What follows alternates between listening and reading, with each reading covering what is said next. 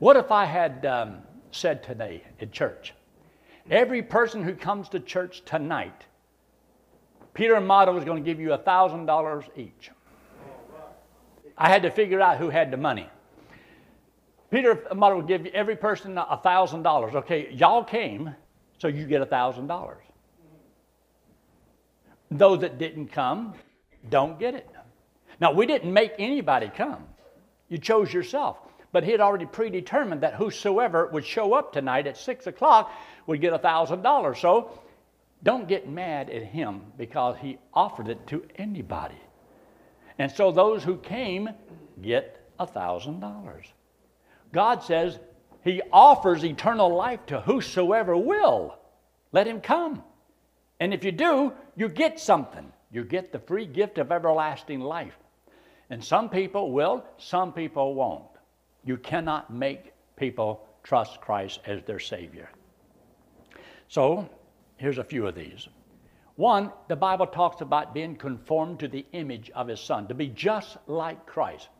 Now, the thing is, whenever you trust Christ as your Savior, yes, the new birth is just like the Lord. It's perfect. There's nothing wrong with it. But we're still dragging around this old dead body. And so we got a problem until we drop this old body here and we will escape it and we'll be with the Lord. So we know that one day, yes, when we get to heaven, everything's going to be wonderful. We're going to be in heaven, this new body and everything, and we'll be just like the Lord. And don't have to worry about this old sinful nature anymore. But also, while we're here, God does allow things to happen into your life so that He might conform you to the image of Christ. Now remember this. In the book of Romans in chapter 12, this is not talking about waiting till we get to heaven. This is talking about now, here. I beseech you, therefore, brethren, by the mercies of God, that ye present your bodies a living sacrifice, wholly acceptable unto God, which is your reasonable service. Does God want us to do that when we get to heaven, or do that now? If He wants us to do that now, all right, then verse 2, be not conformed to this world, but be ye transformed.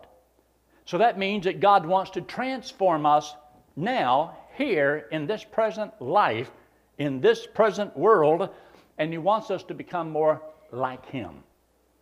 So that's something that may happen and may not happen. But you and I are to believe that God allows things to happen into our life to conform us to the image of Christ. And He conforms you to Christ and not conforms you to the world. So to be transformed is by the renewing of your mind. So He wants to renew your mind here or there. Now.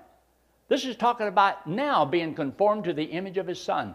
So there's two things here, the present and the future. We know one day we will be, but we're not there yet. But God is still working in us to perform in us. That's in the book of Philippians in chapter 1 and verse 6. This is one of the blessings of God that predestinated is for the believer. That the believer is going to be fashioned, made, transformed, transfigured into the likeness of the image of Jesus Christ. This is why more and more, as you mature in the Lord, you should be growing in grace. Growing in your love, growing in your forgiveness, growing in your compassion, growing in your mercy, growing. That's living by grace. When those qualities of God are manifested in our life. It doesn't mean you don't fall, but it means you should fall less and get up quicker.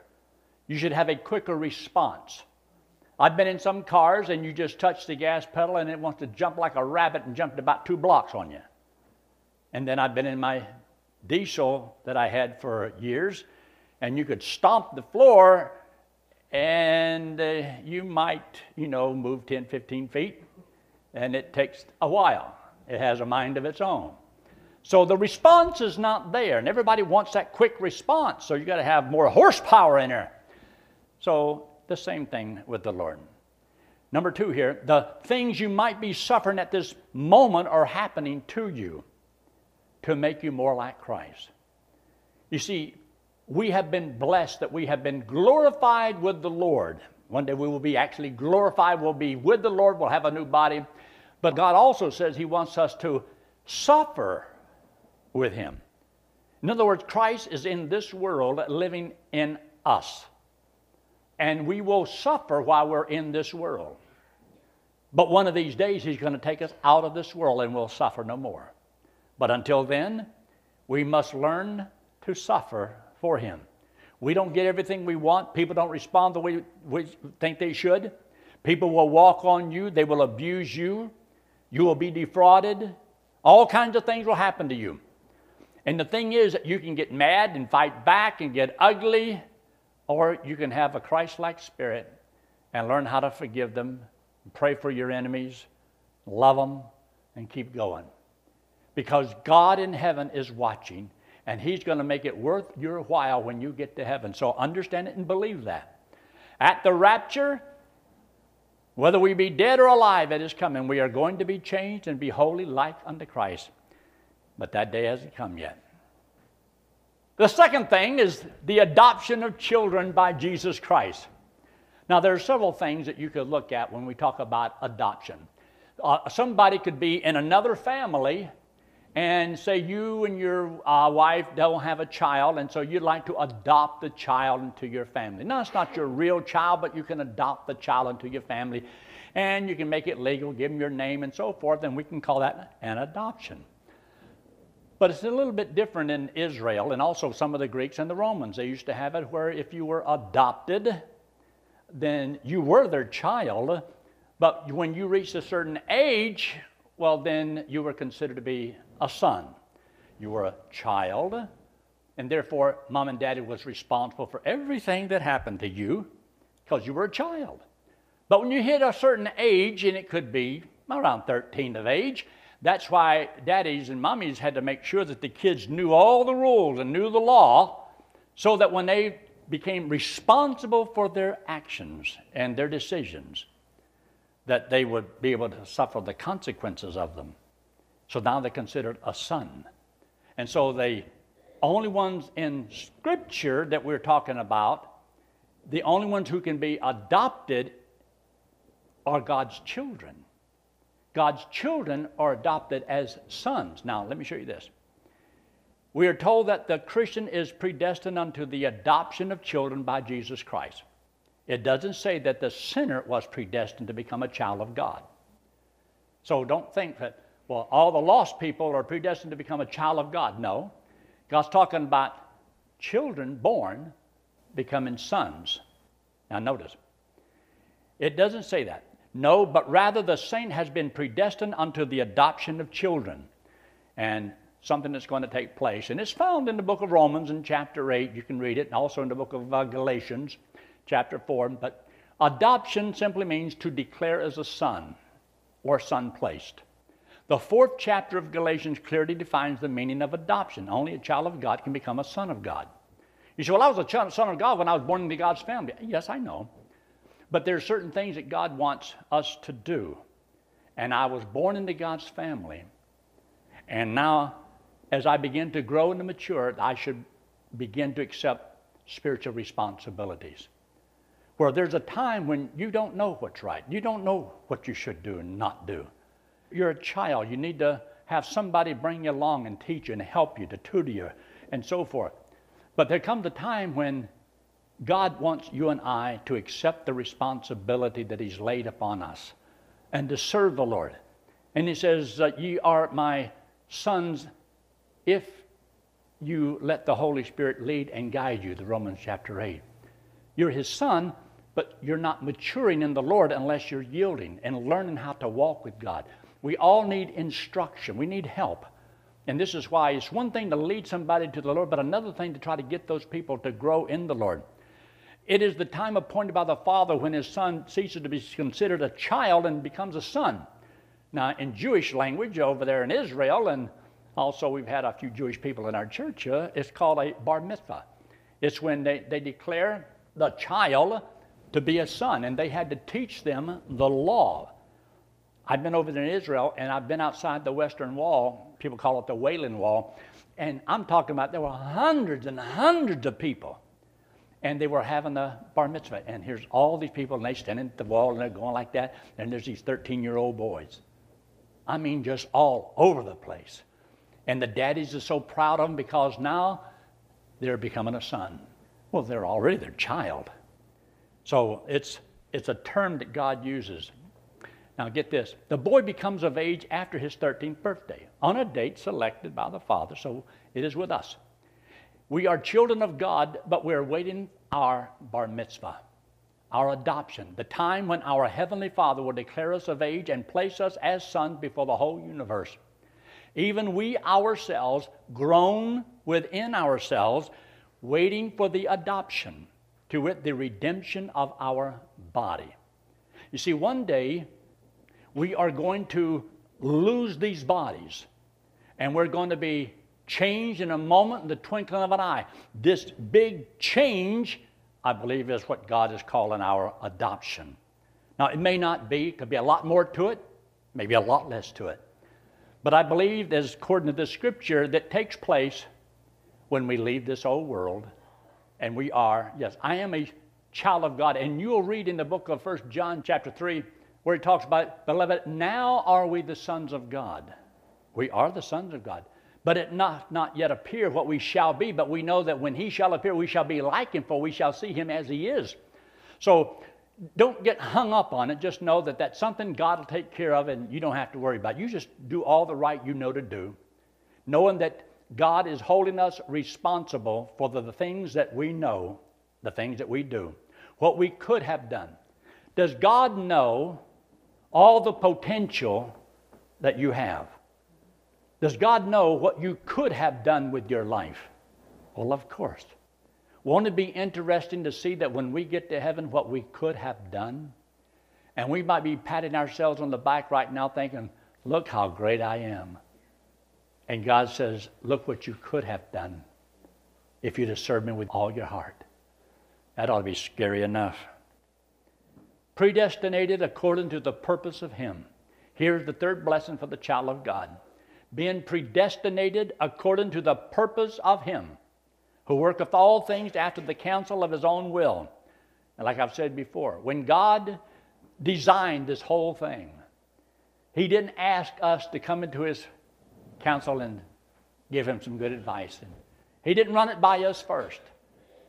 You see, before God ever made the first man, God had already had a plan. He already had a plan in place. God is simply working out his plan. God knows what he's doing. And it's not, as chaotic as sometimes you see the world and it looks so chaotic. Everything's going wrong. But it doesn't mean that God's not on the throne. God is still God. And God has a plan, and he's letting us see how wicked we can be, how wicked the world is. But one day God's going to straighten everything all out. And he has a Ways and Means Committee, and that he will do. So, why did God do all of this? That we should be to the praise of his glory.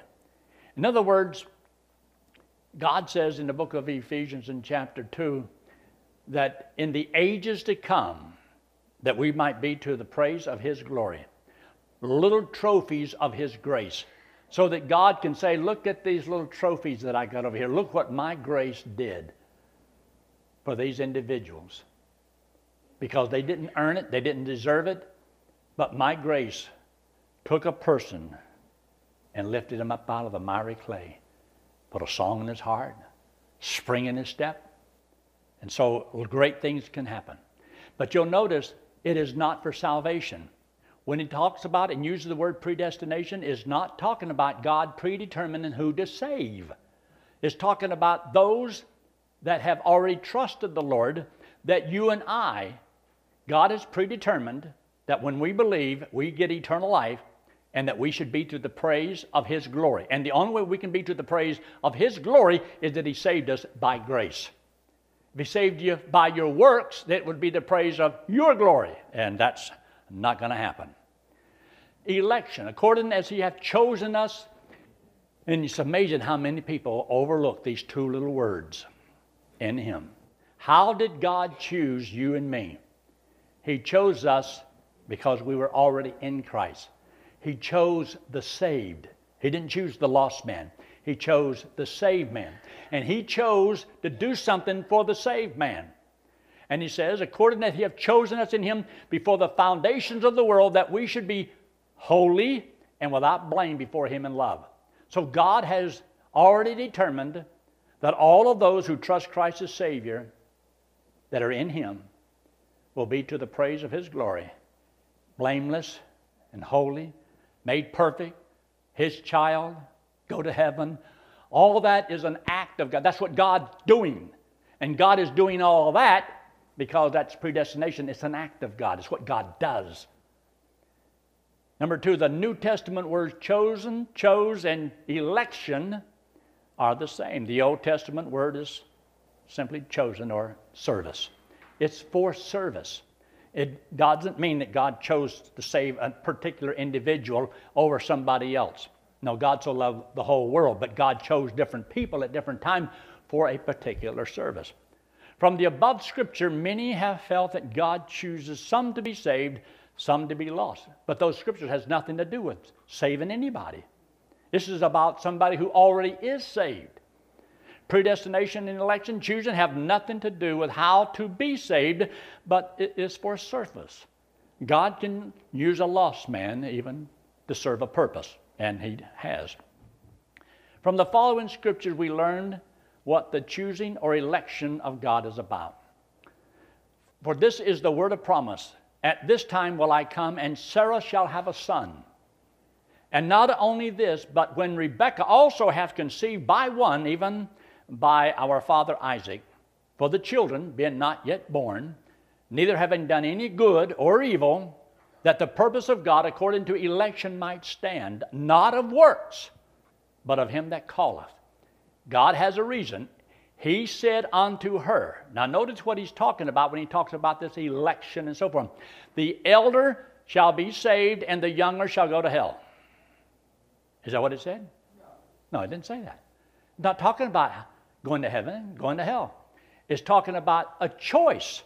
God says one will serve the other. And so he says, Jacob have I loved, but Esau have I hated. Oh, that's a terrible thing to say. Who would have ever thought God would say, I love this one and I hate this one?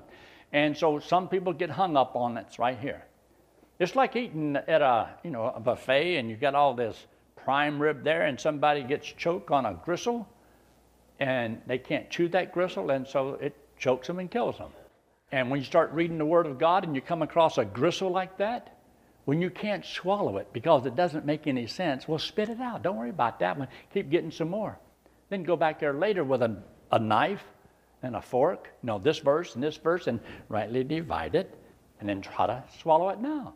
Because it'll make a little bit more sense, because you'll understand. You have other scriptures that helps you to understand what a particular verse may say. And so, remember, one represents the flesh birth, one represents the new birth.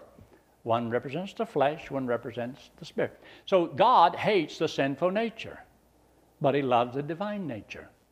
You see, one was, you take like Isaac, he was a child born of faith. It was a miracle child. Okay, well then that's what he represents. He represents the Spirit. And so on that line. And then you have on the other side, you've got Amalek, you've got Esau and so forth, and Ammon, and on down the line. Well, they represent the flesh like. And so he says about Esau, he represents the first birth. The other one represents the second birth. And there's no question. And when God said this, those two individuals, they'd been dead for 1,000 years. This was way later. So he's not actually talking about those two people that he loved the one and hated the other one. They represent something. It's what they represented. So, election or choosing has to do with service. The elder shall serve the younger. And who was the elder? Esau. And who was the younger? Jacob. Well, what happened to cause the one to have to submit to the other? Remember, being the firstborn in the family, you became automatic heir. Well, he despised his birthright. And when he despised his birthright, he sold it for a mess of pottage. Well, Jacob did not despise the birthright. He wanted it. And so whenever Isaac, his dad, lay dying, he I guess you'd say there's a little deception there. Mama Lou has to get involved, put some skin on him so he would feel hairy, like Esau would. Got some venison and fixed it for him while the other kids out there are going to hunting. He's in there deceiving Daddy. But Mama's at the bottom of all of this. But when he gave the blessings, and Isaac told him later, he can't take it back. He had already done blessed him. He said, well, give me some blessing. Give me one blessing. And he says, you're going to have a lot of people after you too, a lot of nations. But they've never been blessed like the nation of Israel. Because one despised and one did not. See, God's foreknowledge. But God also did not make any one of them do anything. God tells us what people are going to do. And so always understand that one represents first, one represents the second. In the 15th chapter of John's Gospel, the Lord Jesus said he hath chosen or elected them as disciples. For salvation? No, for service. Because he chose, he said, I have chosen you. Now he has chosen his own to do a service. God can choose other people, like I referred to this morning about Cyrus. He chose him to be a servant, and God used him.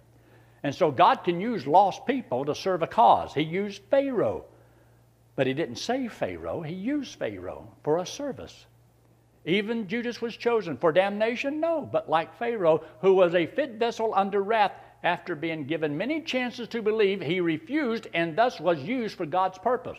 So God allows people to harden their heart, and God hardens them by bringing them to a point of decision. They have to make up their mind, choose. And he says, this or this. So God forces the issue. And then they make the wrong choices, and they harden themselves against God. So God is free to use them as a vessel of wrath. Romans chapter 9. Others who will yield themselves to God, God will use them as a vessel of mercy.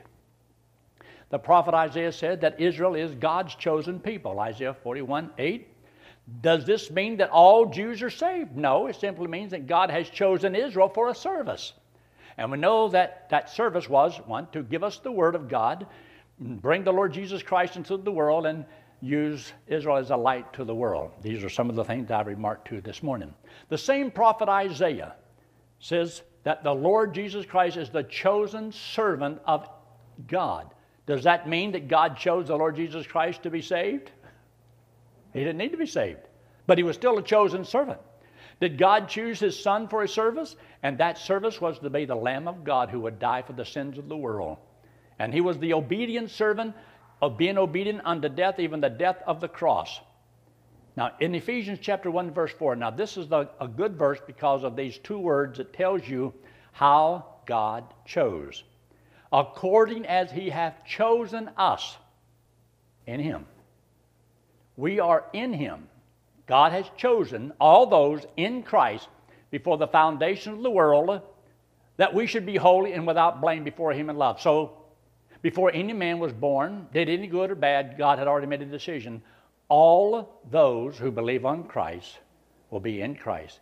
And God has chosen to give all of those believers that are in Christ the free gift of eternal life. They get to go to heaven when they die. They'll get a brand new body. They'll live for all eternity.